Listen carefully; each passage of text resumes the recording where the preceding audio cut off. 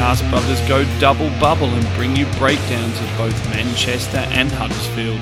We ask if Marouane Fellaini could possibly be more of a cunt with less hair, and ponder if there's anyone that Stefan Lichtsteiner won't fight. All this and more tonight on this, another Arse Brothers Rantcast. Welcome to this, an Arse Brothers Rantcast. More games, more points, more injuries. We're going double bubble this week because we couldn't get our shit together on a Thursday, or on the Friday rather, to record a podcast and get it out to you for after the Man U game. But in all honesty, Toby, it was boring as fucking batshit, huh? Certainly was, mate. Your standard quintessential Mourinho shithousery performance, which was solely to disrupt us rather than try and win the game in front of his home fans. What a cunt. I said after the game, I don't feel bad for Manchester United. I don't feel bad for them at all, right? I probably feel my most amount of disdain towards any team these days. Like, don't get me wrong, I fucking hate the Spuds. But I have so much disdain towards Man U in general. And for Mourinho? Yeah, so much more since Mourinho's been there, right? It's wherever he goes, sure. I carry my disdain because he's such a cunt.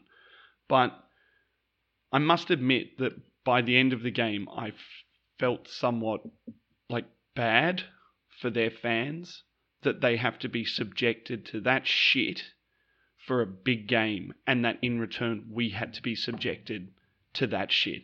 It's probably the least excitement I've had for what is usually one of our biggest games per year leading into the game, because I knew what it was like. And really from 20 minutes onwards, they came out and they played for the first 15 minutes. After that, it was just quintessential Mourinho boringness. Shithousery. Look, I don't think they were as bad as some of the narrative suggests. I actually think, even though he picked a pretty disjointed band of brothers, at least they got up for him more. So he was certainly proving a point in that sense. So I don't think they were quite as bad. I watched the game with a sense of nervousness because of what they were pulling off. So, the game plan worked to some degree. But that doesn't take away any of what you just said, in terms of free-flowing football, end-to-end, what Man United fans expect from their team. And overall, we definitely had the better run of the game. And I feel that we were the ones that would have walked away slightly disappointed. Even the atmosphere on the television sounded shit. I could hear our fans in the first half an hour. I could hear our fans more than I could hear their fans. They had a roar about them. No, they did it. Yeah. They did in parts, but I mean that was something that stuck out to me in that first 20 minutes. Is we were obviously buoyant as a fan base, having done what we did at Spuds. Sorry, what we did to Spuds. So I spoke to my mate Linus, who's a mad Man U fan, and he rang me and I answered the phone, and I said to him, "How shit was that?" And he said, "That's my favourite Man U performance this year." Yeah. See, yep. And for him, it was just about fight.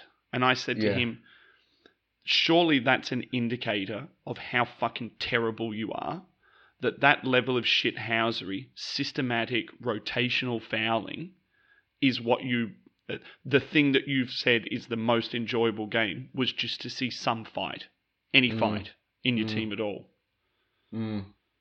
But from us, a really good amount of fight. I mean, it was always going to be pretty obvious that we were going to come into that game with a low level of energy. And I thought, we've got to score early.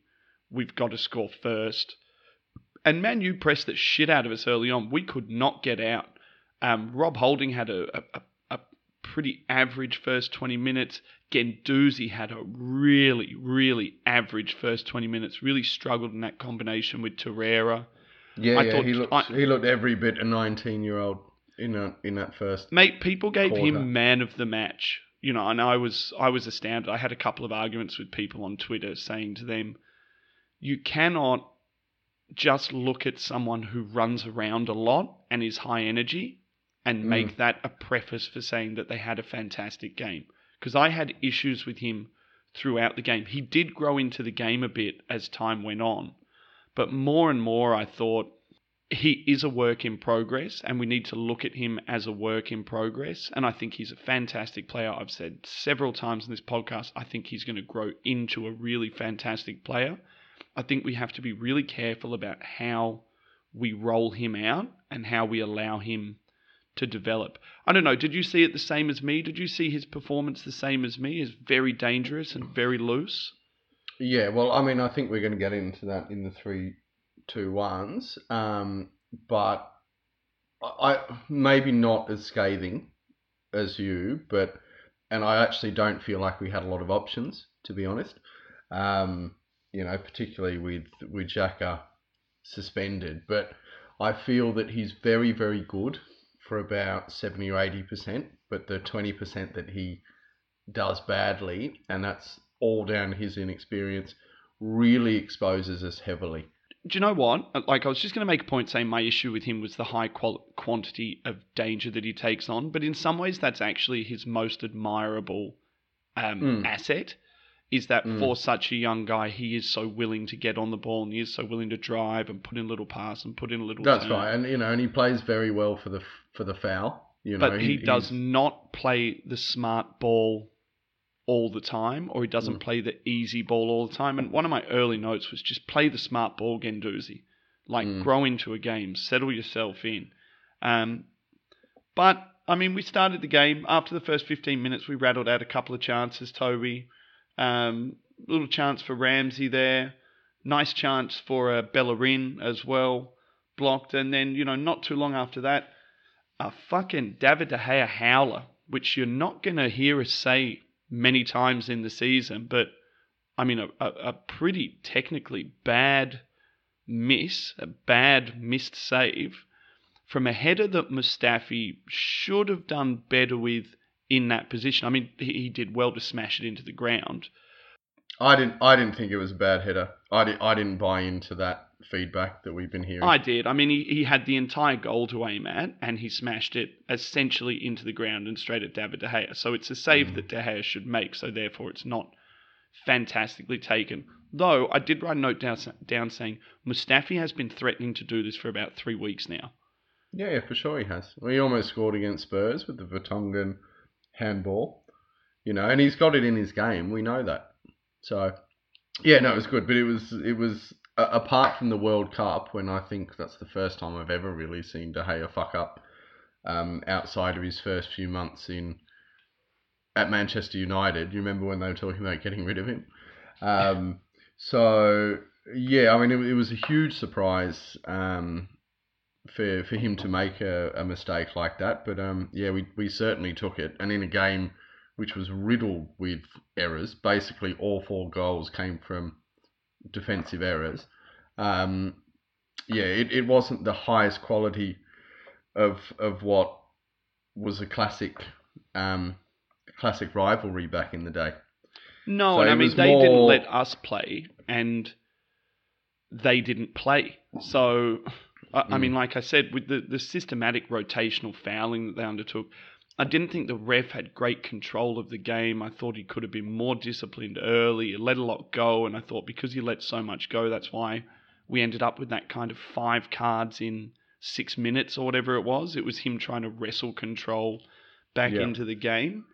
And I mean, that upsets me because I think a referee with a little bit more gumption to get into the game early and to give fouls and to give yellow cards at Old Trafford early, then that game wouldn't have been allowed to get into that sort of very bitty, very kind of gross situation that it got into, with people just getting hacked. And there's some bad fouls. Well, I think there was one from Rojo that I was 100% should have been a red card.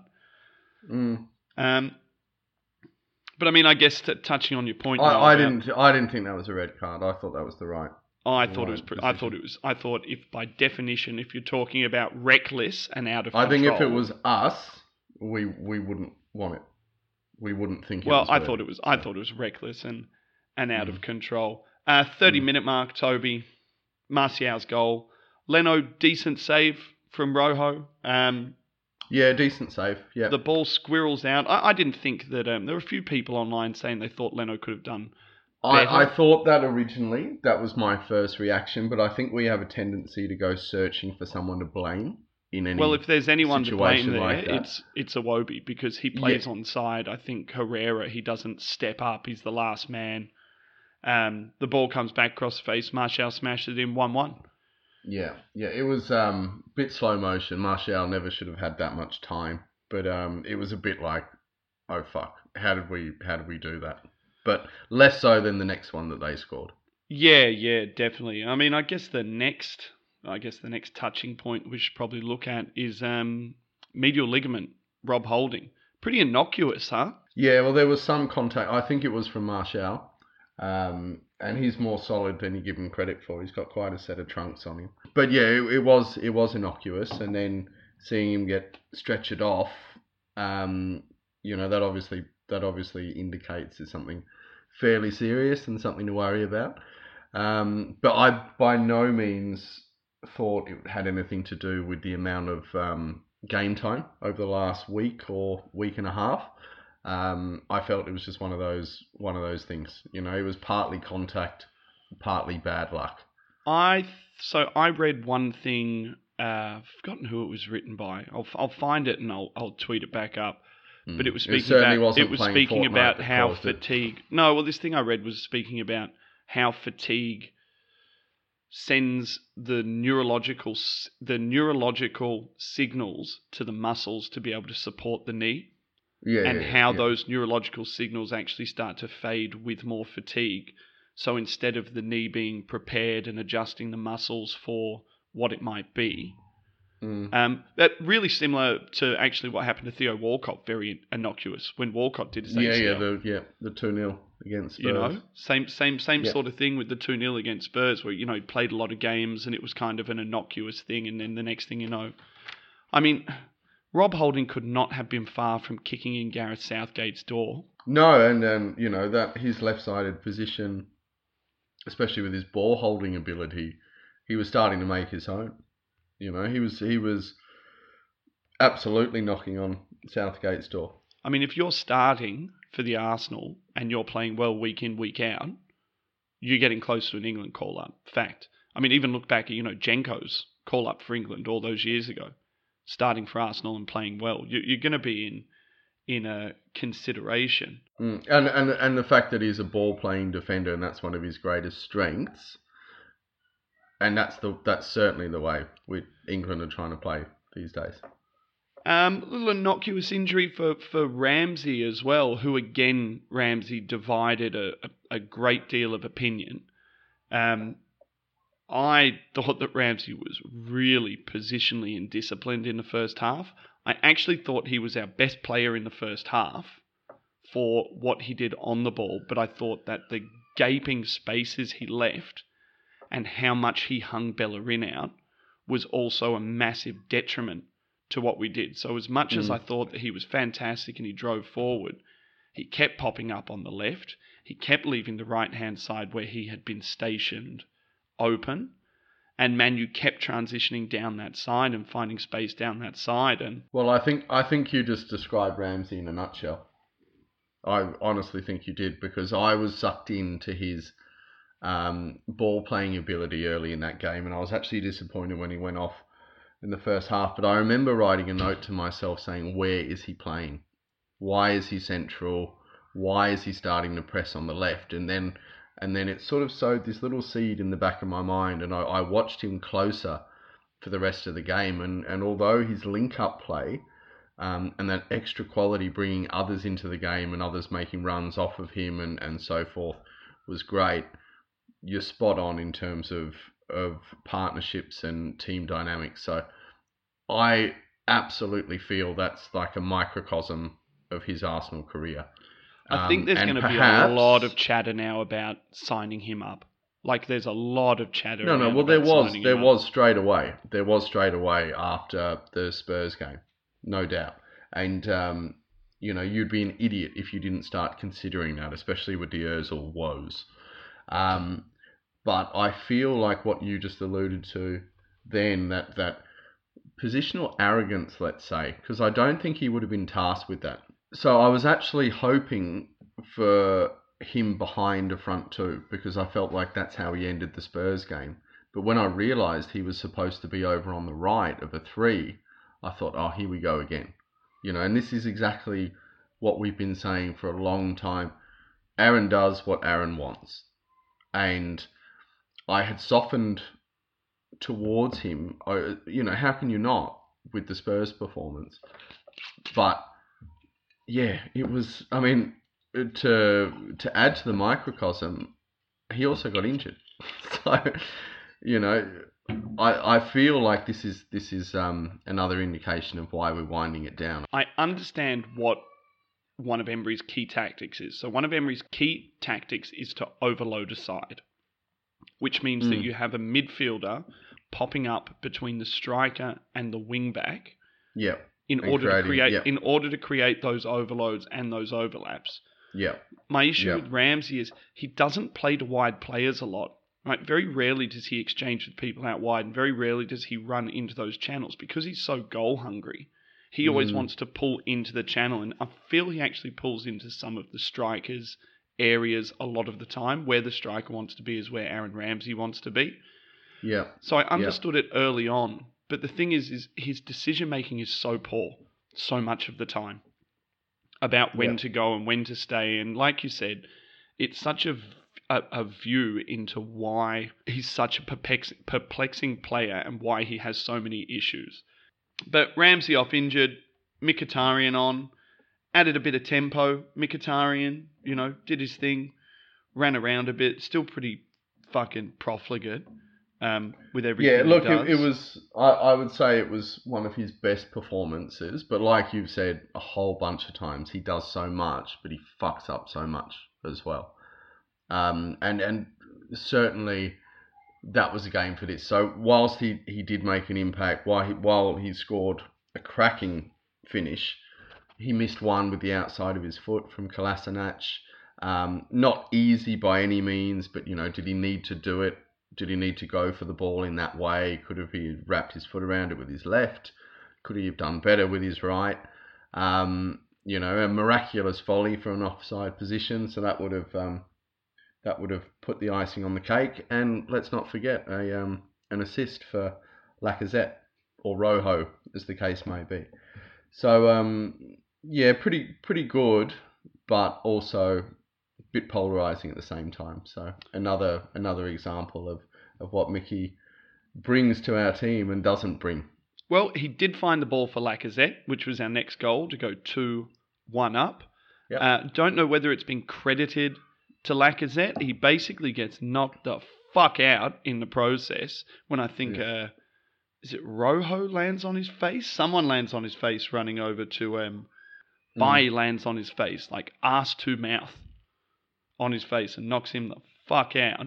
And the ball dribbles past De Gea. I actually thought Lacazette had taken a touch too many for that goal. I thought he was going to ping it early. Yeah, in the last couple of games, he's starting to look just a little bit slower of thought, like he needs an extra touch. I mean, I think that's a confidence thing. We're going to break down the Huds game straight after this. We're kind of motoring through the Man U game because it was so long ago. Living on notes here. But straight away down the other end after the Lacazette goal to Lingard, absolute mess. Long ball off the kickoff. Kolasinac sells Leno short. So it's a pretty bad error from Kolasinac, who had been really good, who had been our most dangerous player. And, mate, it's 2-2.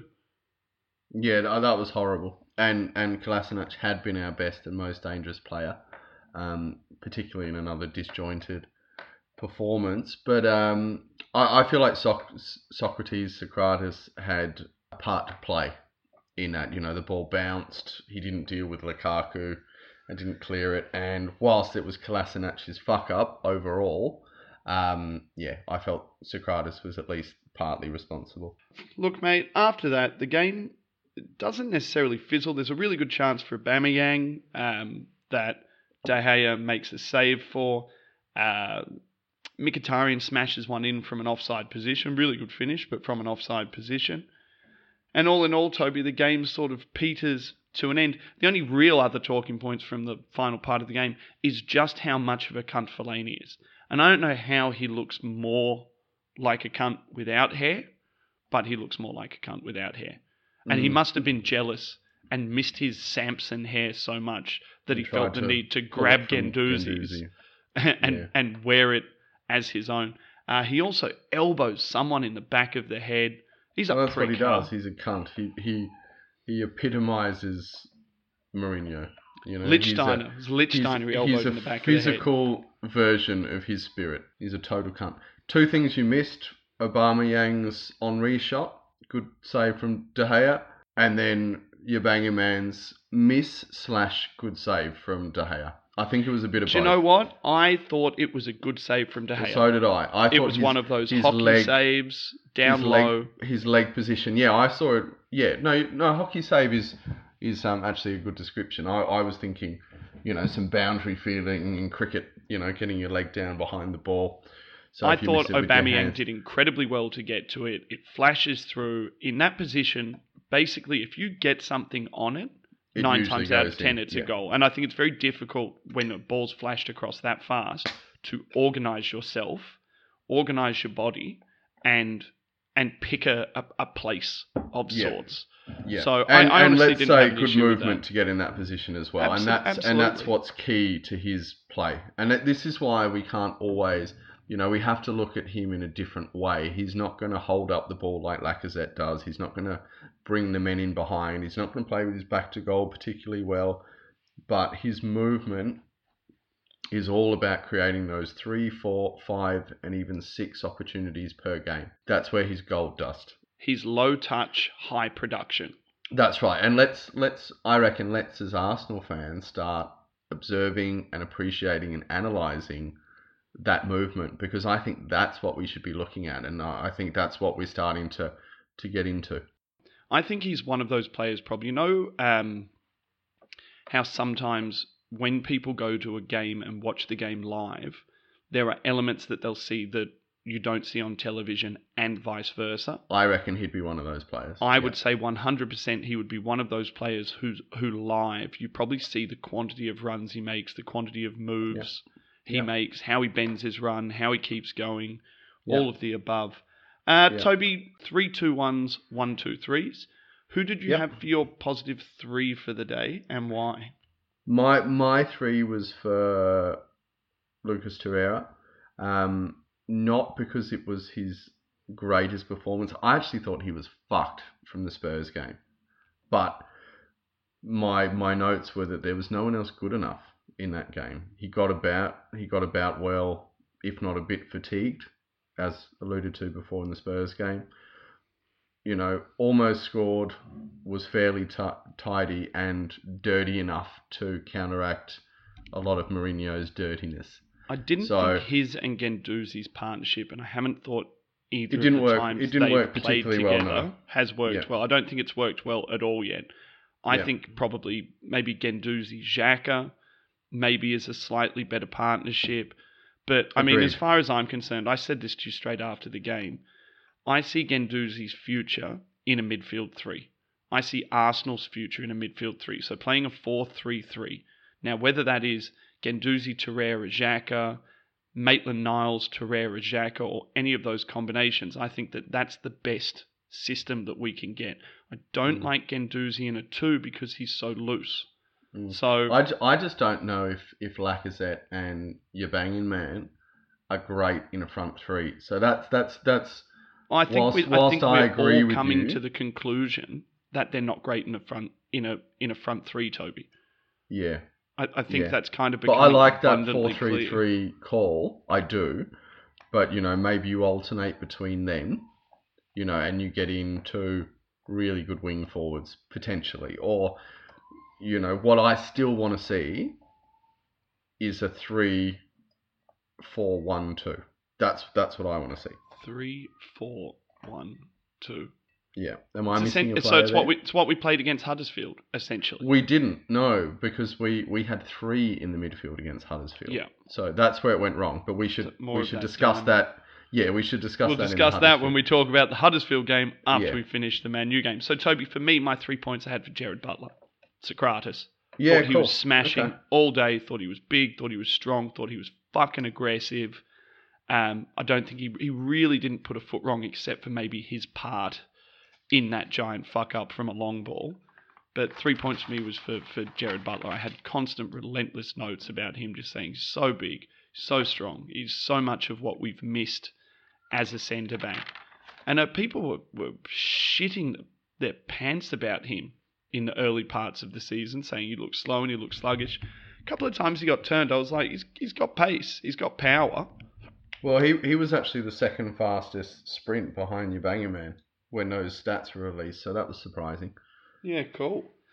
Toby, 2 points. Who did you have and why? I gave 2 points to Mustafi. So I actually thought he was the best of the defenders above Socrates. Some good clearances and blocks. Was a bit nervous when he got on a yellow, but it turned out okay in the end. And that he scored a goal for us against the run of play, regardless of whether you think it was a great header or not. I thought there was some justification for giving him points with that. Well, Toby, I also gave Mustafi 2 points. I thought he was really good. Thought he was really good in the challenge. I thought he was aggressive in the challenge. Obviously, scored the goal. You can't not put points on someone for scoring goals, especially when they're as important as that. Especially when you consider the fact that we were so low energy. You know, and we were always going to run out of juice. So for me, 2 points. Can't miss him. Toby, 1 point. Who did you have and why? Hector for 1 point for this game. See, that's crazy, man. I've got note after note after him saying that, not that I thought he was in any way bad, but that I just thought that he was really tired, didn't have a buddy for a lot of it, and I thought he was quiet. So I'm really interested, That's amazing, because my notes completely different. So I wrote not his best day, but was really tidy and composed on the ball. And I feel that that's what we've been seeing. Do you remember we were talking last week about his leadership and his confidence, because he's basically been playing by himself for the last 4 years?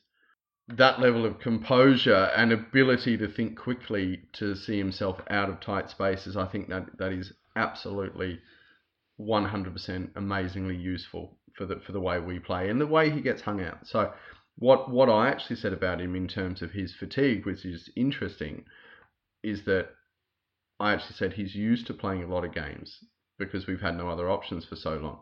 So he was a bit less fatigued than the others. I'd be really worried about him going down with an injury now. Yeah, and I just on a final note, I thought there was some good link-up play with Mkhitaryan when he came on as well. You know, because as we discussed, there wasn't such a great partnership happening with Rambo. Tobes, for my 1 point, had Kolasinac. Yep. Really big, really strong, really fast, put a lot of balls in the box. Some people online were saying that they didn't think that he had a great game because nothing had come from a lot of his crosses. And I can kind of understand the thinking behind that, but I thought it was actually one of his better games defensively. Well. Yeah, I thought it was one of his better games defensively. He got back a couple of times. I think he's a big body, and this run of games is going to massively increase his fitness levels. And I think with Kolasinac, if we can get a fit player with Kolasinac, maybe even if he can trim down a little bit, you know, he still looks a bit looks a bit oversized for me. No. But the Fridge, I gave my 1 point. I thought he was fantastic. I mean, he nearly won the game for us with that ball to Ubanga Man. So Kolasinac, the Fridge. Starting to fall in love with him, man. I was writing tweets a couple of months ago saying sell him and get what you want. Sell him and get what you can. Yeah. No, I've always loved him. No, I loved him, but he was part of that group where I was saying it's time to stop being sentimental and it's time to start going after getting money for players and bringing in better people. I really don't mind him now. So, but look, we'll see how he goes, because there are a lot of negative issues with him, and we'll talk about that in the Huds game when we break that down in the next half an hour. Yeah. Toby, into your negative numbers, and these seem to be. I put up a tweet saying, you know, that there was some certain things I thought about the game, and I got some vehement vehement anger in the Arsenal fans forum from some people about, I guess, one specific thing that I did, and that was my -3, Toby. I gave it to Guendouzi. We touched on it earlier. I said, when a player makes you miss another player that much, they can't have had a good game. And I found it weird that people were writing, how much did we miss Xhaka? My God, we missed Xhaka so much. And were then sort of waxing lyrical about Guendouzi. And the two didn't make sense to me. I think it's the Darling thing. And we're not, I don't think you're discrediting his abilities. But like I was saying before, the magnitude of his fuck-ups are huge, and every bit the 19-year-old. So whilst he does get around a lot, his movement's great, his short pass completion rate is very good, he draws a good foul, he does a lot of things really well. He is amazing at exposing us and just being every bit an inexperienced 19-year-old. Look, one of my things with him is he has a tendency to go down the second he gets touched, right? So he gets into some he's playing for the foul, though. Yeah, that's what I mean. So he gets into really dangerous situations, and he was quite lucky in this game that the referee gave him a lot of very soft fouls. Very soft fouls, where he was in trouble, where he'd fucked up. So I just found it really strange. I don't understand. It's a dichotomy for me. So, Toby, who did you have for your -3? I also had Guendouzi. All right. So my words were, he worked hard, but was a constant point of anxiety. Gave away possession, played passes that weren't on to expose us to the counter. Looked every bit 19 years old against an aggressive United. Really highlighted why Xhaka plays every game. Makes you appreciate the Granit Torreira axis just a little bit more. Because I also thought Torreira didn't play as well without Xhaka being there, which is interesting for me. I think he needs that static totem that is becoming Xhaka, because as time's going on, it's becoming apparent. Torreira is starting to step up a little bit higher and win the ball higher up when we're out of possession in particular. And maybe Granit is actually playing that slightly deeper role, with Guendouzi playing the heavy recovery role. With Torreira playing the heavy recovery role, as in getting back and snapping into challenges. It's not the way that we thought it was going to roll out at the start of the season. No, I swear it's much more of a Coquelin role. So I think that Xhaka is actually playing a pseudo version of how he was playing before, that slightly quarterback role. And let's not forget how much Xhaka actually brings the wing-backs into the game. And I feel like that's what we were missing a bit against Man U. Well, he had a belter against Hudds, but we can talk about that. We have to get into that next. We do have to get into that next, Toby. -2 for me, Toby. I had Alex Iwobi, and I am racking up the points on this guy at the moment, the negative points. I just wrote down, do you know why I chuckled? Completely ineffective on the game. So why did you chuckle? Because I also chose Alex Iwobi for -2. Racking up the points, huh? So I wrote for being increasingly average in the final third. We can carry his work rate and supply line if we have two other goal scorers up top. He's another guy similar to, I think, the way that people are perceiving Guendouzi. They're perceiving work rate and effort and how much they're trying as skill. Yeah, but we're also seeing a lack of final product. And the more we get into these games where chances that are at a premium, for us to be profligate in this way, it's going to cost us at some point. So we're not saying that we're not huge fans of Iwobi and we get behind him and we love our guys who come up through the academy. But what we're saying is these are young players. Young players, by their definition, are inconsistent. They can be just as brilliant as the experienced guys because they're running on natural talent. But you can't play this amount of games against this amount of teams with different setups, some hold, some press, some systematically and tactically, rotationally foul. We're starting to see, natural ability and flamboyance doesn't always pay off. And, we need horses for courses. We need different players for different games sometimes. So anyway, this consistency is starting to play out with quite a few negative points the last few weeks. If you took any other wide player playing as often and as many minutes as Alex Iwobi is, I think you would probably find his production for a wide forward, quotation marks, is one of the lowest in the top 10 clubs. Yeah. And I think at some point, the rose-tinted glasses about Alex Iwobi are going to have to come off a bit, because it is so important to Arsenal, because we're not in the most financially secure position. We don't have so much money to spend. There's a couple of players we're really leaning into. Like, we need these guys to be the guys, so we don't have to go and buy those guys. And I think there's a little bit of, because we want it to be so, we're going to make it so. Look, I still think he'll get there.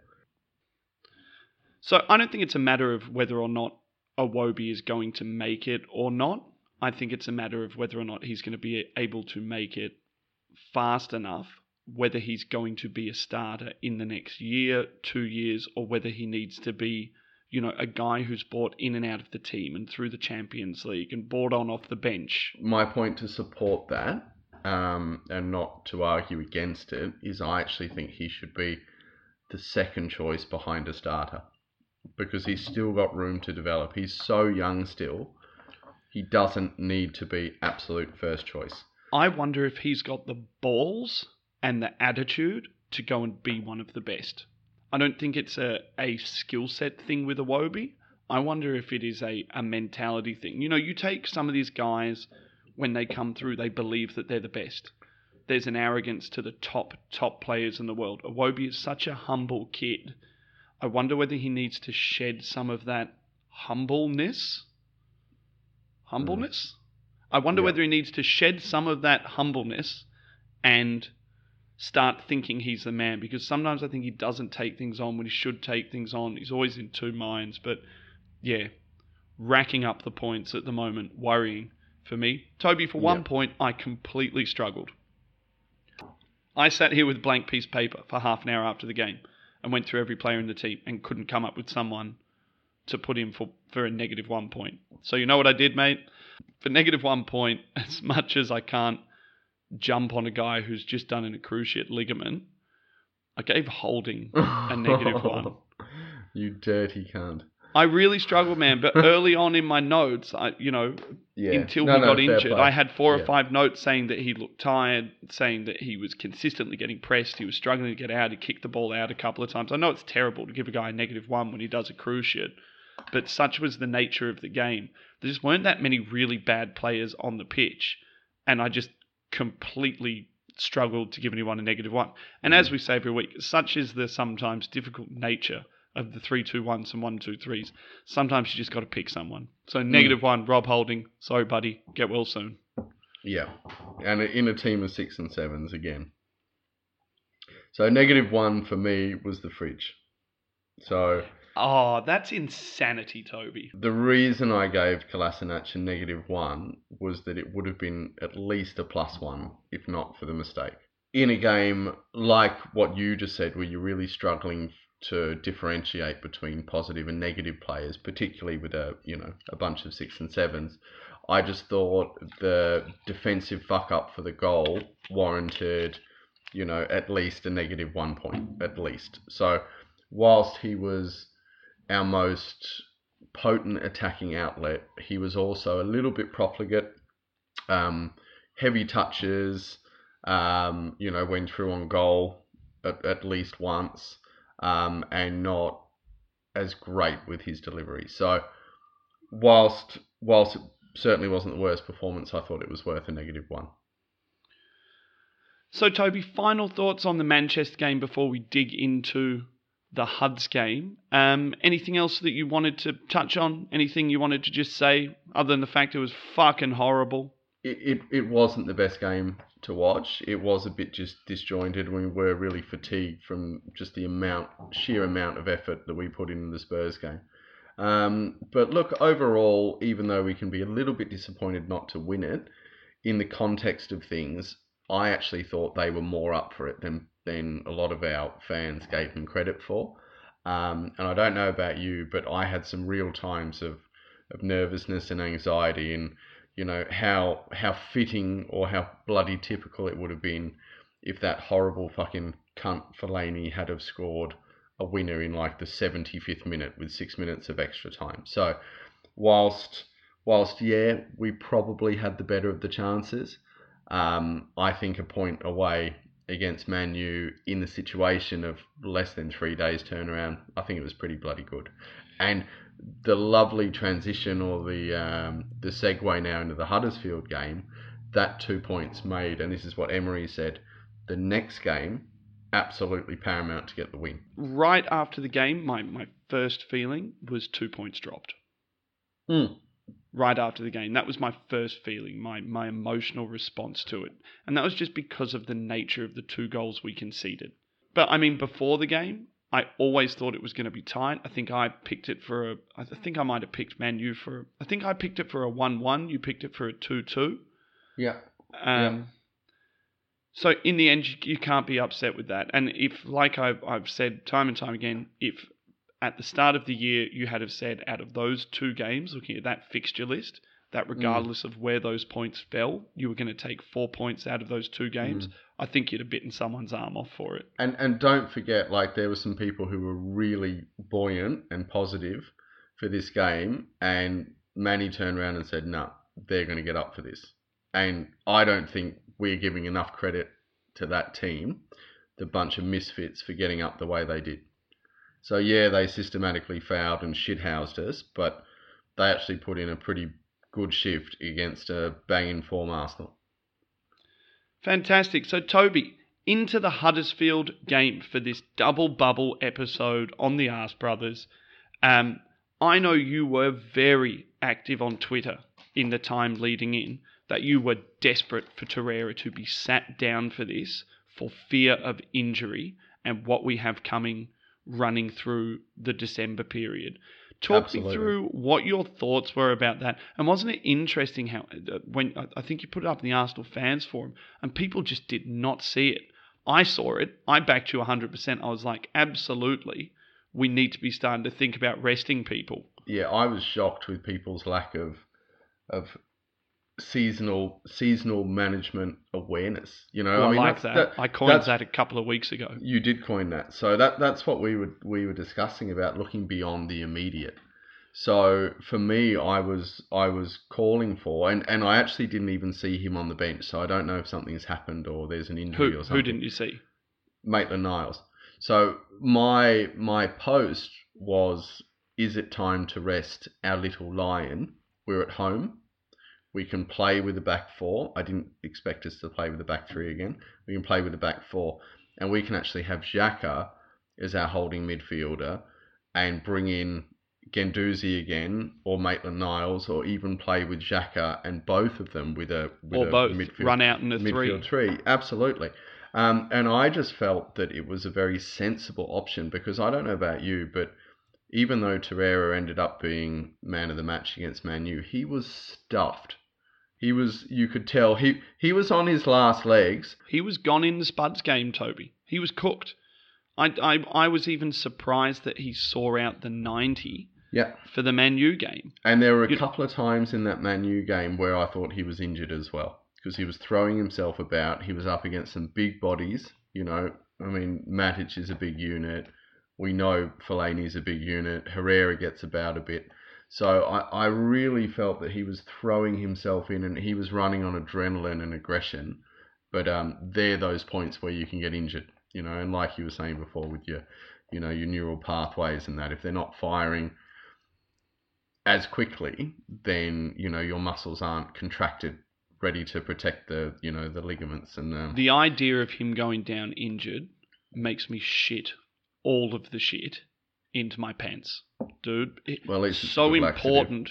So important has he become now. Not only just what he does defensively, but what he does stealing the ball high up, his level and ability to create, and now goals. So, I mean, I said it last week. I think I said it 2 weeks ago. I'm going to say it again right now. Whatever contract he's on, it needs to be doubled, the length. And whatever we're paying him, it needs to be increased. Because I'm telling you, This guy is maybe one of the top 3 guys in the world in that position right now, and big clubs are going to come in for him. Big clubs. I'm talking top 4 Champions League clubs. We need to make sure that that asset is so secured that if he wants to go, it's £100 million or bust. Well, look, I mean, I don't want him to go. I'm not saying I ever want him to go. I'm just saying the reality of it is you've got a world-class player. I think you're speaking from a very, very nervous and burned previously Arsenal fan. As a 22-year-old, there would be no way he wouldn't be on a 5-year contract. So Arsenal are in more of a strong position than you give credit to. So give him a 10-year contract. Give him a lifelong. Give him a Daly Cherry Evans from Manly in the NRL contract. Yeah. A lifelong contract. Yeah. Idiot. Give him a DCE. Yeah, whilst I understand what you're saying, and definitely there could be an increase in tabs, but we're talking about like the first 6 months of a contract. So don't care. Yeah. I don't care. I would honestly just give him more money. If anyone in this team deserves to be on the highest wage bracket, the highest wage bracket possible, like within reason, he needs to be on 200K. Oh, me too. I just give him the money. Toby, were you surprised, as I was surprised, to see us go out in the 3 again? Lichtsteiner came into the team, obviously, with Holding going out. Yeah, I don't mind Lichtsteiner there, but I actually think it could be an option to prolong his career. I actually think he could be quite good there. But I was surprised because I didn't think it was overly necessary. And then they played a back 3 as well, so we effectively cancelled each other out. And a strange formation for us as well. I mean, Arsenal fans kind of finally get what they were asking for. Certainly what I wanted. In a 2 up front. But the midfield was a really strange shape for me. So it was kind of like a 3-5-2. Initially, I thought it was going to be like a diamond. It was going to run out in a diamond. But with someone more advanced forward, yeah. Looking at the heat maps from the half-time, it really was a straight line of bodies in front of the front 3. So Xhaka sat the deepest. Guendouzi was very central. Torreira played the overload on the inside channel. And really played that overload a lot, linked up with Bellerin a huge amount in the early parts of the game and got forward. Yeah. But the 2 strikers for me were very isolated for much of the game. Were very isolated for the whole first half. Never really came into it. Laka kind of held up the ball quite well. I thought he did a good job holding up the ball. Yeah, no, so did I. But I mean, he did that job quite well. He did that Giroud job quite well. But, nothing really kind of came from it. And I think everyone sort of expected that if we see 2 up front, if we start to see this partnership develop, we were going to get a repeat of Fulham. One of my very early notes, when I initially looked at the lineup, I thought, Emery's gone for the jugular here. He must think that they're rooted. The Arsenal team are rooted. And taking that mentality again of I'm going to go out and run hard for 45 minutes, get some goals, and then we'll be able to back off and hold on to it. And do you know what? If we weren't profligate, it would have worked. Yeah, well, we had chances, man. We had a lot of chances. I mean, Huds were very good for 15 minutes. Very good for 15, 20 minutes. Very pressy, really organised. Gave us lots of issues. I thought they were good for most of the game, actually. I mean, they were horrible, but they were very good. They played well. Aubameyang, for me, looked particularly tired early on. Heavy-legged early on. Like, he didn't seem to have any pop, any zing. He does get the first chance, and it's a bit of a bad miss. Huge chance for Aubameyang. The cross shot from Xhaka. From the edge of the box, Xhaka with his right foot, and Aubameyang, you would expect a guy in his level of form just to be able to turn that inside the post. Well, I almost thought he caught it too well. So the fact that he was going with his left, he actually needed some swerve to come off it. So the fact that he hit it flush and that it came off his foot, at a straight angle, he actually needed to come across it a little bit and get a little bit of that that bend on it. So. Yeah, look, it was definitely goes down as a miss, no doubt. The one that you missed out on was very early on with Bellerin, where he had he chose to pick out your banging man instead of go for on goal himself when he was through. And I thought the defender actually made a really good last-ditch covering tackle to prevent it going through. I don't think Bellerin's ever going to be a high-production, goal-scoring, wide back. He doesn't have the confidence. He's a supply line. And I think I kind of don't mind that so much with him because we've got the guys there. I'm not disagreeing with you that the better option was to shoot, but I also think when you've got 110 million pounds of strikers standing in front of you. Yeah.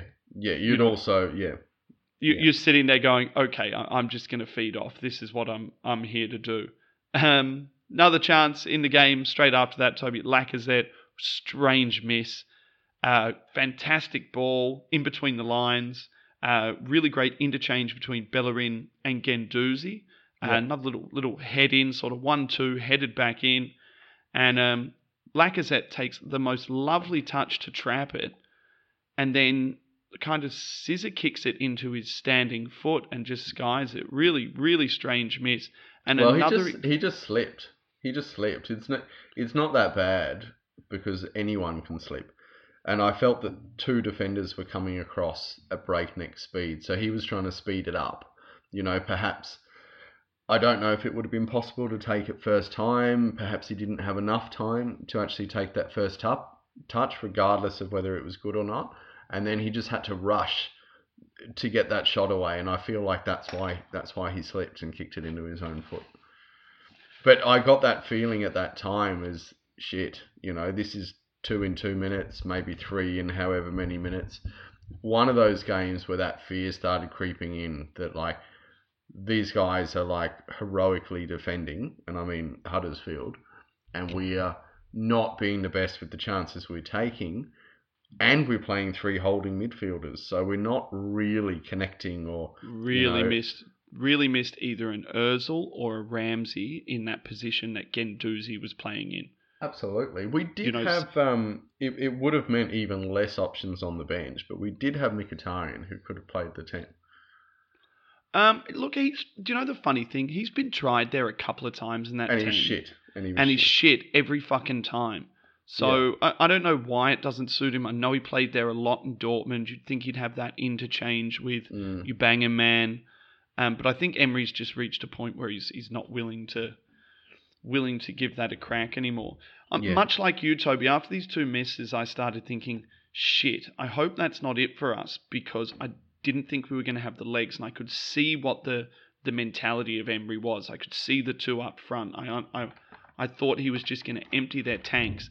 And I wrote in about the 30th minute, I would not be surprised if we saw a double substitution at the half-time mark again. Because I wonder if he's given them that same directive where he said, go out and empty your tank to the wider guys. But I didn't think Laka played badly. No. I didn't think Laka played badly at all. I thought that he held up the ball really well. He was really, really strong. Did you think his goal was offside or not? By the letter of the law, it's not possible for it to be offside because I don't think that he was active enough in the first part of play. And regardless of whether he was active or not, surely when the defender then fluffs a back pass, it's a new phase of play. Well, that's what I was thinking. I mean, the fact that he was marginal, I actually thought it wasn't offside at all the first time. He was offside, but there was a toe. There was a toe. And the problem is when refs are giving those offsides, they're guessing. Right? There's no way a ref looks down that line, a touchy looks down that line and says, I know for a fact he's offside. He's flipping on the replay, though, you're right, he was. Because if you look at the line of the grass, the way it's cut on the pitch, he was offside. However, you're absolutely right. Again, it was so second phase, it should have stood. Because he'd effectively played himself back onside by making that arced run. It was just marginal. And then a new phase of play had happened. So, anyway.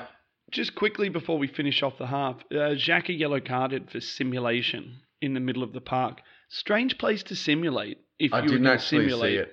I didn't actually see it. I actually wrote a note to myself saying he's got a yellow, but I'm not sure what for.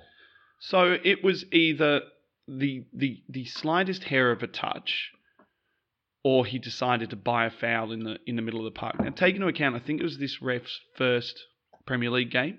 I think. I might be wrong on that. Either his first Premier League game or his first game refereeing us. I'm not sure which one it was.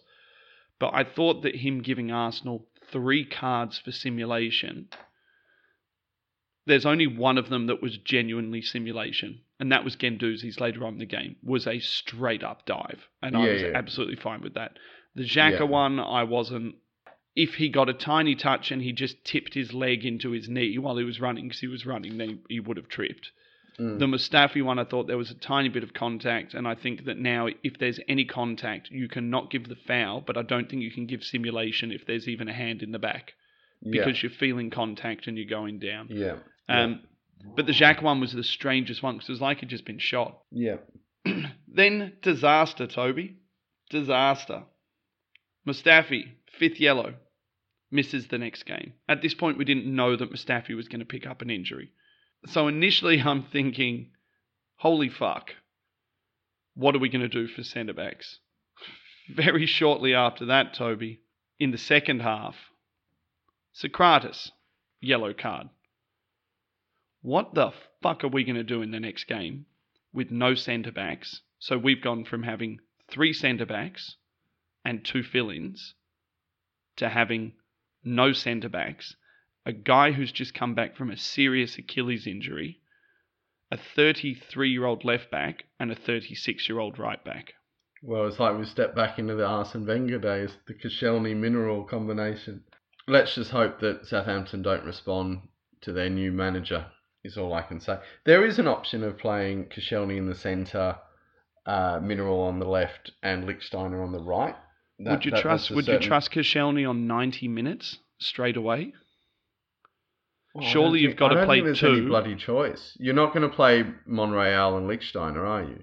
You're just not. Maybe you got to drag one of the boys up from the youth team.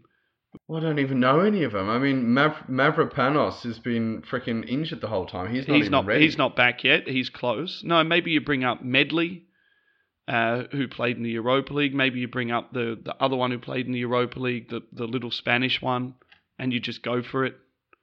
And I don't see how Koscielny for 60 minutes would be worse than... But that's what I'm saying. So you can't play 3 at the back. So you've got to play Koscielny for 60 minutes and pull him off. Or you start with a 3, get them bedded in, and then pull Koscielny off, hopefully once we've gone up. But I think that's what I would think, yeah. It would be very strange to see Koscielny go out for... It'd be very strange to see Koscielny run out for 90 minutes after a serious Achilles injury. No, well, if he's fit enough for the bench, he should be fit enough to play. So I don't think that's true at all, Toby. I think if you're fit enough for the bench, you're fit enough for 20 minutes. You know, or you're fit enough to come on. I mean, to the point where when Mustafi went off, Koscielny didn't come on, Monreal came on. You know, I think that is an indication of where they see Koscielny's fitness at. I think it was wise to bring Monreal on. But I think they also see how important Koscielny is going to be, I think, in the coming month throughout the December and early January period. And I think there was a mentality there of saying, I think we can get through this game. We've got Nacho. Nacho's a good centre-back in a 3. Not in a 2, but in a 3, I've got no issue with Nacho. Yeah. End of the first half, Toby. More fouls in the first half for Huddersfield than any other team in the Premier League had in the entire game this week. Well, they were pressing hard. Some of it was admirable, some of it was downright dirty. But it was definitely their brief. There's no doubt about that. And look, fair play, because if you're a team with that budget or with that level of technicality, you've got to find a way to beat the bigger clubs. And although it's really frustrating to watch, I don't have a huge problem with it. You know, if you're managing a team like that, you've got to try and get under the skin of the Arsenal, and it is what it is. I mean, it was really frustrating, and a lot of it was quite dirty. You know, you had the Williams slide in from behind, which could have taken Torreira out, and then you had How good was Lichtsteiner it was going brilliant. face to face with him? It was He's brilliant. a bad. Did you see Lichtsteiner go up and give Torreira a tap? Like, I'll fucking get him for you. Don't worry. Yeah, no, I love him, and like you were saying last week, his signing has more to do than I think we're giving credit for that leadership within the team. So Yeah, well, I've got a good piece on this later on, so we'll brush over that because I really want to dig into this after we've finished up the Huddersfield thing and gone through the 3-2-1s, 1-2-3s. Yeah. Because like you just said, I think it is a huge piece that maybe some of the Arsenal fans are either not looking at or haven't thought about because it's been so long since we had these types of players. Well, but I think he's been signed as a pseudo coach. But we will crack in. We will crack into that heavily later on. Toby, as expected, halftime changes. Yeah, I thought it was pretty huge going the two changes at once. I probably would have gone with the one. You know, as we've said, we love Emery's balls, you know, his giant elephantitis balls. But I didn't think Lacazette in particular had done a lot wrong. You know? No, I think that was 100% Emery at his most tactical. I think he looked at it and he thought, I need pace, I need power, and I need tempo because Arsenal were running in Wellington boots. Yeah. They were really struggling for energy. Yeah. I think he just thought, who are my two most high-tempo players in the squad, regardless of who was on the pitch? I think that Mkhitaryan and Iwobi are Arsenal's two highest tempo players. They get on the ball and they run, and they're ball carriers. And driving at deep-lying defences as well. Yeah, so you know, and Hudds were very compact and sitting deep and fouling a lot. Yeah, that's right. So even though they were pressing, they were actually very compact. And I think when you've got a team who's diving in and fouling and on, you need people who can shift the ball quickly. I mean, you saw even Iwobi's first touch is a ball over the top where he just powers and picks up the ball. Well, he did a couple of good things. I mean, I found him hugely frustrating again, and I think we'll get into that later. But, you know, you're probably right. Tactically, it did make a difference. It at least gave us an opportunity to go around, you know, this compact defence rather than trying to play through with zero width and then zero attacking midfielder to be able to thread the eye of a needle.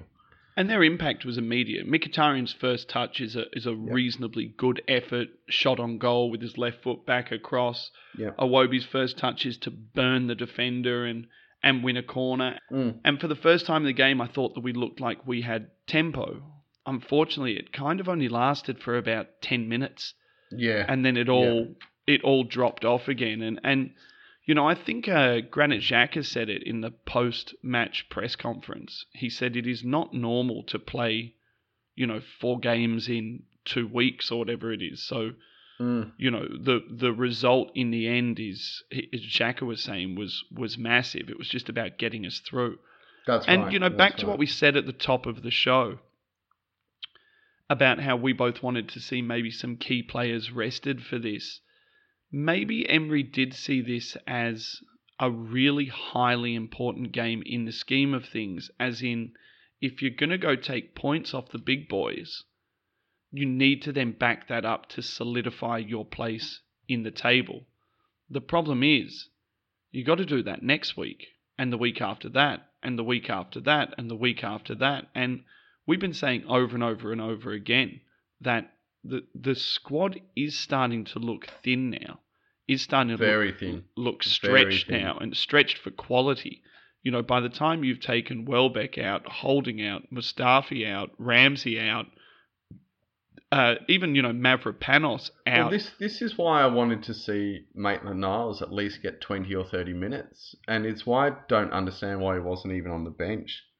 So my whole point about, and it's right back to the top of the discussion about resting Torreira, was actually trying to bring some form in, a little bit of playing time for some of our fringe players, because they're going to be necessary over December and the New Year period. we're going to be playing game after game after game. And so you need to bed these guys. That's they right. need game time. That's right. So, I reckon you're going to have Death Row who's going to have some playing time. You're going to have Maitland-Niles going to have some playing time. You might even have Chris Willett who's going to have some playing time. So, we'll see what happens in the Eddie Nketiah is going to have some playing time. I mean, we have to get through till January. And as we know historically, I mean, except for the Aubameyang signing, historically, January is a very difficult time to bring in players. Very difficult time to bring in players indeed. You have to have a club who's either got a problem with someone and wants them out, or you have to have someone who's running down his contract and the club needs to get something for them immediately. And those things, I mean, unless you're Arsenal Football Club, those things don't come up so often. But yeah, I was, the way that the team was struggling into the second half, it didn't look like it was going to happen. There were a couple of little chances. There's a little chance for Kolasinac, which he kind of fucked up a bit. He had a really, really funny game for me, Kolasinac. Another one who looked really tired, a big body who looked really, really tired. There was a really good chance for Aubameyang from a header. Yeah, he kind of lost it, got in a good position and lost it. And someone ducked in front of him. Yeah, I think he just assumed the defender was going to get it. But he's usually really good on that kind of predatory, quick thinking. Yeah. And I think that's another indication of the tiredness of some of the players, because it's, as anyone who plays competitive sport knows, I boxed, once you're tired, once your respiratory is starting to go and you can't get the oxygenated blood into your brain, your brain just starts to slow down and shut down, and you don't make the quickest decisions. Huge chance for Kolasinac to find a ball for Aubameyang after that. Really, really poor. It looked like it was every bit on. He looked completely tired. Torreira had the absolute shit kicked out of him at this point by the end of the game. I'll tell you one of the really interesting things I find about Torreira, and maybe a point that I don't know if other people have brought it up yet or not, or if you've brought it up before. I reckon he would have one of the highest stats in the Premier League for quantity fouled, because of how good he is on that little Cruyff turn and dropping a shoulder, and how much he actually releases the pressure from us a lot of the time in possession of the ball because he gets chopped down. But again, coming back to what you said early on, if you get chopped down and fouled that much, game in, game out, eventually you're going to look at some impact injuries, some Jack Wilshere-like injuries. You're going to look at metatarsals and ankles and things like that. And he just, by the end of it, he looked absolutely out on his feet by the end of it. He'd been monstrous, but he looked super tired. Yeah. Iwobi looked super tired, heavy touches all over the place. And I was thinking, this just isn't going to happen for us today. I wasn't worried that Hudds were going to score. I didn't have that sinking feeling like I would have in the old days with Arsenal, that it was a game that we were going to lose. I just assumed it was going to fizzle out to nothing. And it would have been quite detrimental from a seasonal perspective, because to have the highest of the high winning against Spurs when we didn't expect it, to drawing against Man U where we probably should have nicked the 3 points, and then another draw. So we're talking about 5 points from 9 rather than as it turns out. So it was vital. And that's why I think, going back to what you were just saying, a draw for us would have felt like a bit of a loss. So even though we weren't expecting to concede, to draw would have been, after what we'd achieved, would have been pretty. It would have been a pretty bad feeling. Well, speaking of breaking the draw, Toby, Guendouzi finds a ball, knocks it over the top. Amazing control by Aubameyang. Really underplayed the level of control by Aubameyang because of the finish from Torreira. But Aubameyang pulls it out of the air, dinks it up to Torreira, who bicycle kicks, spanks it into the goal, and I go ballistic. It's maybe as excited as I've been for a goal for Arsenal for a long time, because my brain at this point started thinking, in the scheme of this season, this may be one of Arsenal's best performances. And that's kind of perplexing for some people. And I put a few things up online and people were like, how can you possibly say that game was one of Arsenal's best performances? And I said, it's simply the fact that for us to go and get that goal at that time and win that game shows a level of progression, a level of fight, and a level of desire that I don't think an Arsenal team has had for a really long time. And I think a lot of when the Arsenal team did have that, it was old stalwarts from almost the Graham era that brought that into the team, not even so much the Wenger era. What Wenger inherited was what drove all of that fight. I know he replaced it somewhat, in his reign when he had players like Patini and players like Vieira. But it's been since then that we've had this notion of the fact that we're going to keep going and keep going and keep going. And teams either coming to the Arsenal or the Arsenal going to teams now, they have to know at this point that we're going to play for 95 minutes, 97 minutes in this case, and that we're just going to keep coming. And that for me, I rang you the day after and I said to you, huge, ecstatic, not the same sort of ecstasy that I had after the Tottenham game, but a different type of ecstasy, Toby, a different type of enjoyment, and a pleasure to watch Arsenal be able to win in multiple ways. Did you feel the same after the game, or were you flat after the game for the performance and the anxiety throughout? No. It was epic, absolutely epic. The sense of relief from the depths of despair and anxiety was just. It was just the best, and I actually it resonates with me what you just said, because that level of ecstasy from a really disruptive, really just disjointed performance, and that feeling that they were playing for this.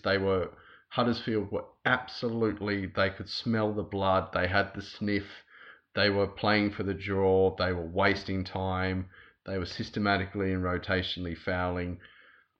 We didn't have the interplay with our team. We were playing, too many holding midfielders. It just wasn't working. But we just kept pushing and pushing and pushing. And you're banging man's feet to pluck that from the air, and that absolutely delicious cross chip, and the sensational finish from our favourite player at the moment. I mean, every Arsenal fan's favourite player at the moment. That release was an explosion. Best player in the league? Oh, no. But who's better than him right now? Well, what, are you comparing apples and oranges and raspberries? No, when I'm talking, I'm not talking about skill level, but I mean, if I'm talking about a best player in the league, I'm thinking about who is affecting their club team more than Torreira is affecting Arsenal. Let's say, you're right, let's just say the most important player in our team. Fuck the rest of the league, to make a statement of who's the best player in the league. It's a pretty bold statement, and you've got so many different players who excel in different styles of play and various attributes. But let's just say this guy is the single most important thing that's happened to our club for the last 10 years. Definitely. So, Toby, I had a final thought as I was kind of lying there in the morning. I'd got up, I'd watched the game. I was kind of elated by the game, like I said earlier on. And I just started writing down some thoughts that I had. One of the thoughts I had was this concept of having our Arsenal back, and how it seems to mean certain things to certain people, and what it means to me. And for me, Toby, what I came to the conclusion of is, for some people, having your Arsenal back is winning. For some people, having your Arsenal back is having end-to-end goals. The performance against Fulham, some people thought they had their Arsenal back. The performance against Tottenham, everyone felt they had their Arsenal back. But for me, in this game, this is the most I've felt that I have my Arsenal back for so long. And I'll tell you the players that are making me feel that way. Lichtsteiner, Socrates, Torreira, to some degree Kolasinac, because for me, to have fighters, and I don't just mean fighters as in fighters for 50-50s and willing to put a ball in, but I mean guys who are willing to stand up and fight. Socrates had a moment today where he was just screaming at someone, getting in his face. Lichtsteiner screaming at people, getting in people's faces. A couple of weeks ago, Kolasinac smashes a guy into touch, turns around, gets in the referee's face. For me, this is a throwback to a bygone era. And it makes me think about players like Ray Parlour, Martin Keown. It makes me think about when Van Nistelrooy missed that penalty, and all the players went out. Lauren was another really bitey, rough player. It's the concept for me of having my Arsenal back is the concept of having that bite and that fight and having dirty players again. Dennis Bergkamp was a dirty player. He would stamp on your foot and elbow you in the head. Exactly. And for so long, we have been so pretty. And what I came to the conclusion of, and what I'm interested on your thoughts are, was I don't think that Wenger ever lost the ability to play beautiful football. I don't think that Wenger ever lost the ability to be tactical. I think anyone who says, Wenger wasn't tactical is foolish. But I wonder if Wenger lost the ability to pick players or to get people in that team to fight. And to how much bite, yeah. To inspire bite and fight and nastiness and the desire to be nasty, and how important these players and these signings are for us moving forward. Well, I think that word signings is the most important thing. So whether or not he was able to inspire it, we will never know. But what we do know is he was never able to sign those players who had that fight and that bite. So I think it's twofold. Potentially he wasn't instilling it. He was doing too much of this. Arsenal has to play in this certain way and portray this certain image of doing it the Arsenal way. Okay, 3-2-1s and 1-2-3s, Toby. Who did you have for your positive 3 and why? I had Torreira for positive 3. He actually wasn't going to be any more than a point, or he was a neutral player for me.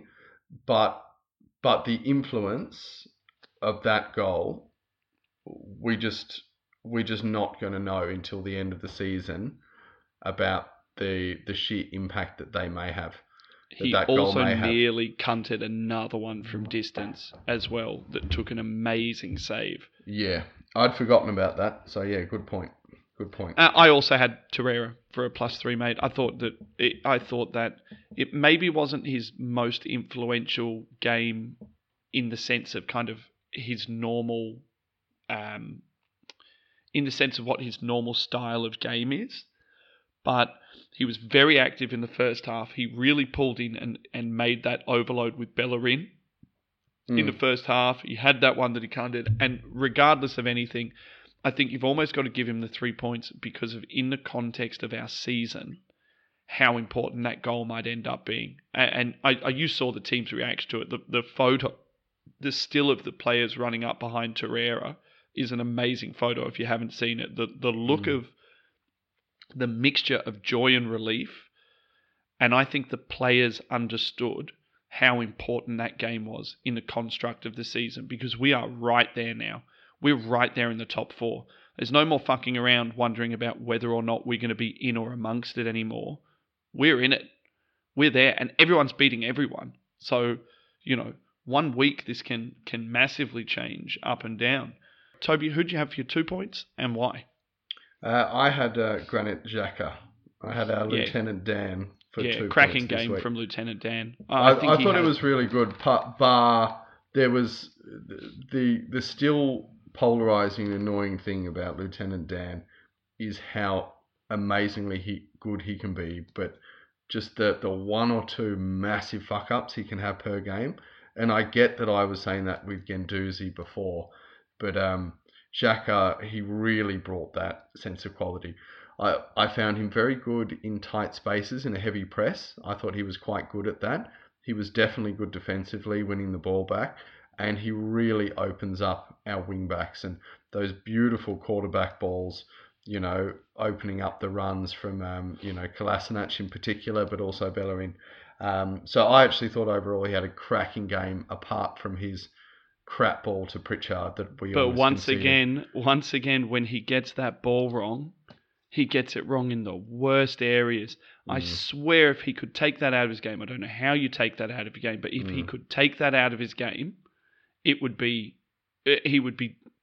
Did you see how good he was in tight areas in the early part of the game? He kept taking the ball in really, really tight areas and turning out of it. I don't know whether he's been watching a bit of Torreira or it's something he's been working on, but he was much improved in this game in his speed of thought. Usually when he gets caught like that, he gets his pocket picked. And there was 3 or 4 times where he turned out of it and actually did a guy and got on the front foot, whereas Xhaka would usually just look to play that ball back and across. But yeah, completely agree with you. He was really impressive.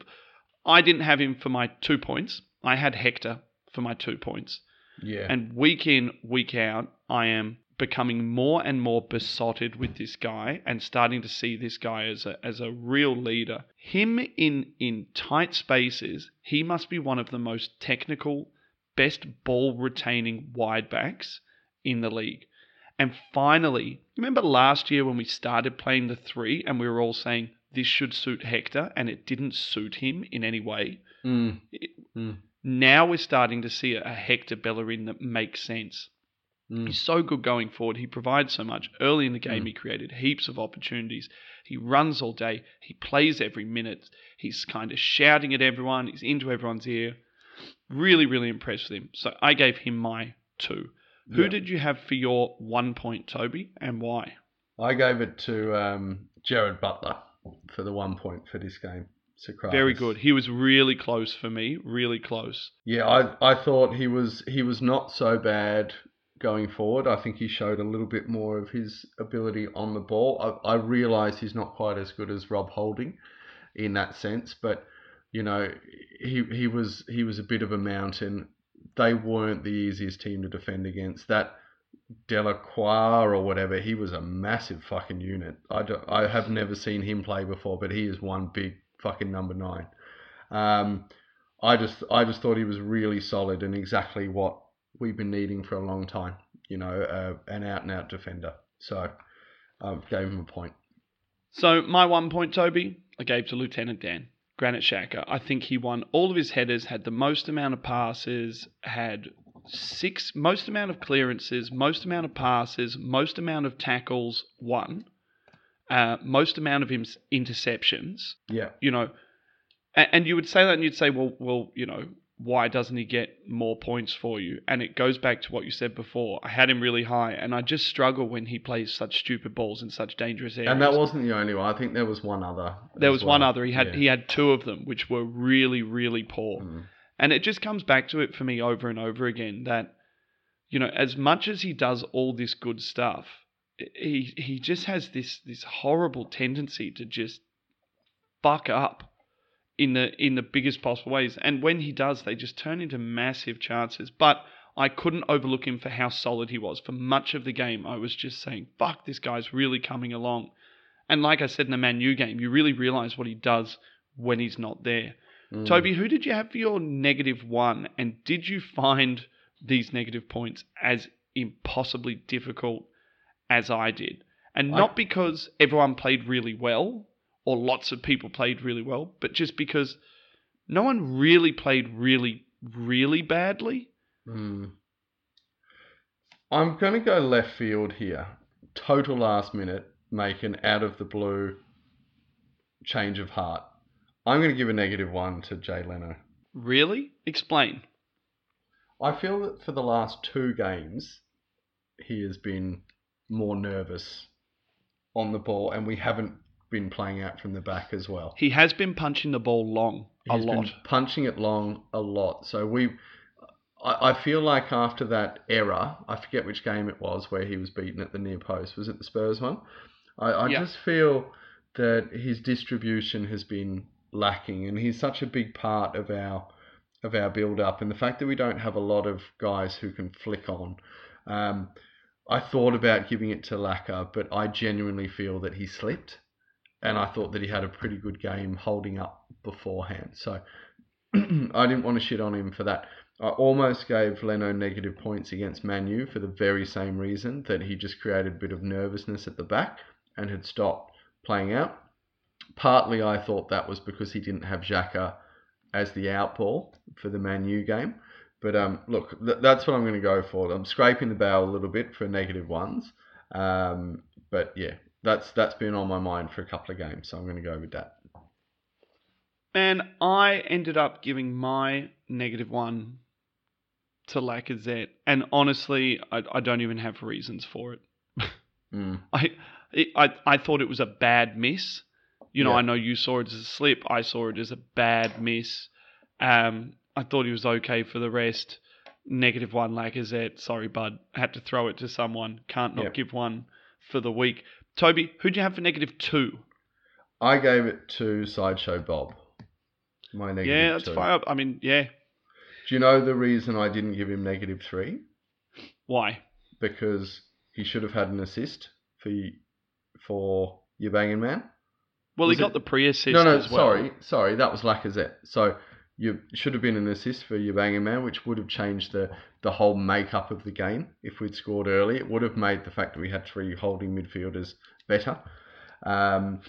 And I also took into account that pre-assist was delicious. That was a really good ball to Lovely your banging ball. man.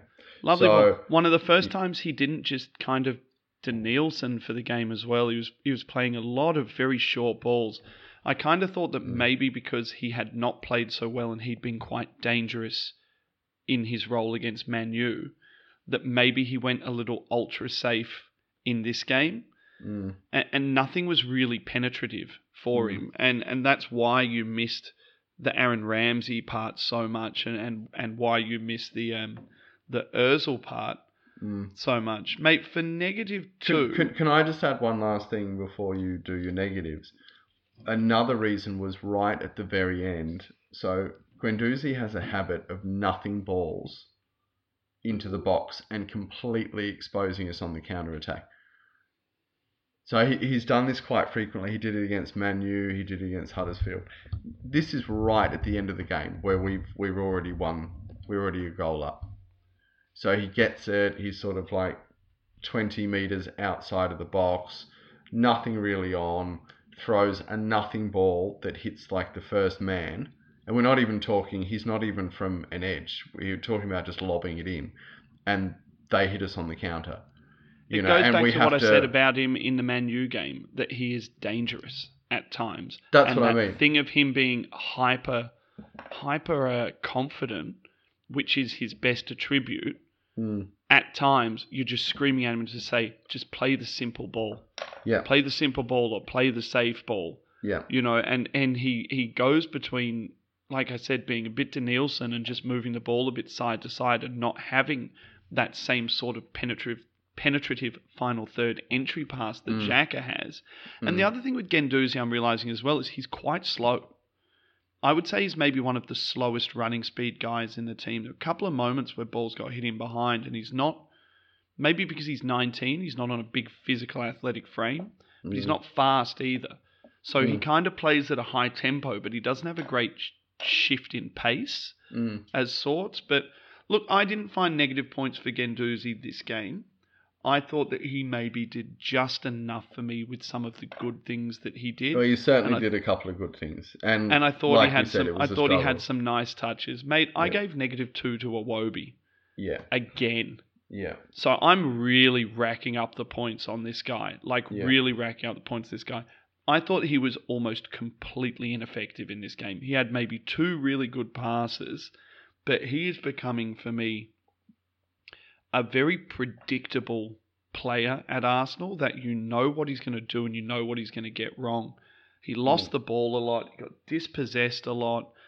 He ran around with his head down a lot. And he started off well, but it didn't last. He started off well when he got played in behind a bit, but I don't know whether he needs time off, time away, maybe to be out of the team. I mean, he's not going to go out of the team because the squad depth's not there, so it's a stupid fucking comment. But I don't know what he needs, whether it's very much a system thing, because Iwobi, majority of the time this year, has looked quite good in that 4-2 when he's been on the left of a front three. Yeah. Not kind of on the left of a inside channel 2 with other people around him. He's getting swapped out to the right a lot. He had some really bad touches on the right.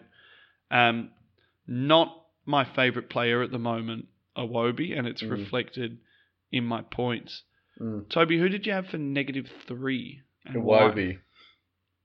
You had Wobes as well. All right. Yeah.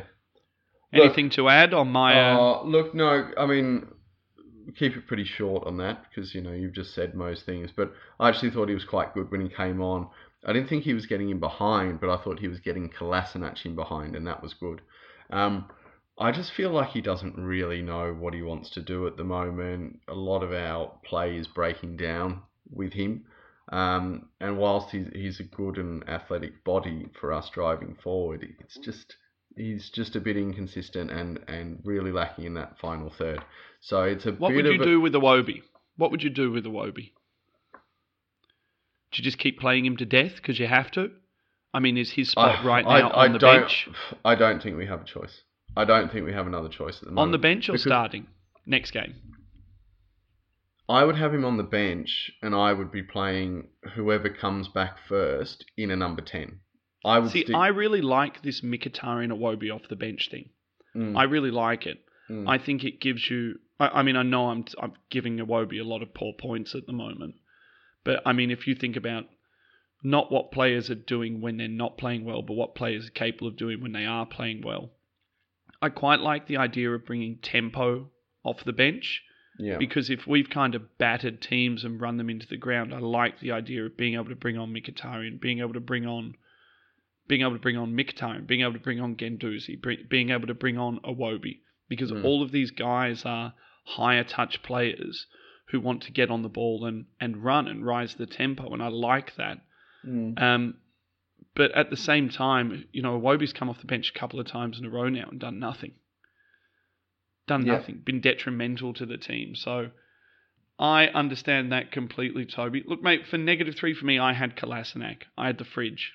Wow. Wow. I thought a lot of what he did was really bad. I thought he was really, really wasteful today. And this has been coming a little bit. I thought he was better than the Man U game. I thought he was more wasteful for me in the Man U game. Well, you and I have now disagreed on Kolasinac, either one of us given positives and one of us gives him negatives a couple of times. So he's a bit of a perplexing player at the moment. I thought he was really, really profligate from wide areas today. I thought he looked probably the most tired player on the pitch. Yeah.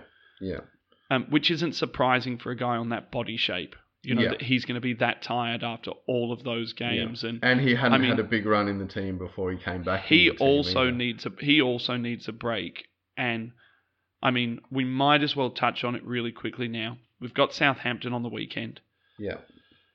We've got no fucking centre-backs. We kind of touched on it early on.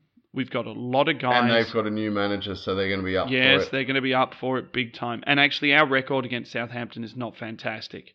No, but that's because we had Wenger. So, this is my question for you, and we'll finish the pod on this. Maybe we'll just do a quick score prediction at the end. Yeah. But my question for you is, Toby, is really simple. Considering the run of games that we've had and the points that we've extracted, might this be a game to roll the dice and bench some players? For example, I think Kolasinac needs a break. I would start Monreal at left back. I don't, because I might have centre backs. 8 days off. They'll have 8 days. Yeah, but off. I might have centre backs of Koscielny and Lichtsteiner at centre back, with Bellerin outside of them. I might rest Torreira and bring in someone like Maitland-Niles, or play a 3 in midfield and play Maitland-Niles, Guendouzi, and Xhaka, and then give either or Aubameyang or Lacazette a break. I'd like to actually see Aubameyang go onto the bench because I thought he's looked tired as well. So would you take that approach that I'm taking, which is let's rest some of these guys who look tired so that we can, one, get some games into some guys who we're going to need in December, and maybe take a risk on this game that if we lose it, we lose it, maybe we get a point out of it or a draw? Or do you want to keep going down this path of just taking as many points as we can, as hard and as fast as we can?